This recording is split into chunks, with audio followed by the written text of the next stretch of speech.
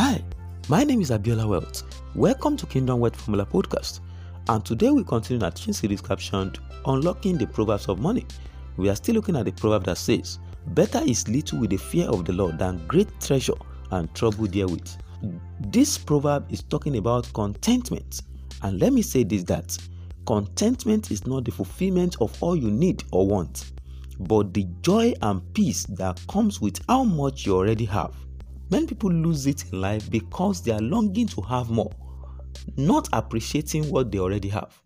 There is no crime in longing to have more, but when you are not happy and grateful for what you have, but all you are doing every day of your life is to wake up and long to have more, long to be like others, long to have what others have, not appreciating the fact that what you have is to be thankful for, your family is to be thankful for, your salary is to be thankful for, your job is to be thankful for, but always longing to have more at all cost.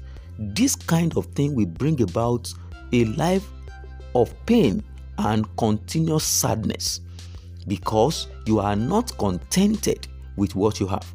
There is no crime in longing to have more when you are first contented, when you are first joyful with what you have, when you are first happy and grateful for the present life that you have. Then the strength to move ahead, the strength to think far, the strength to be able to believe more from God will come.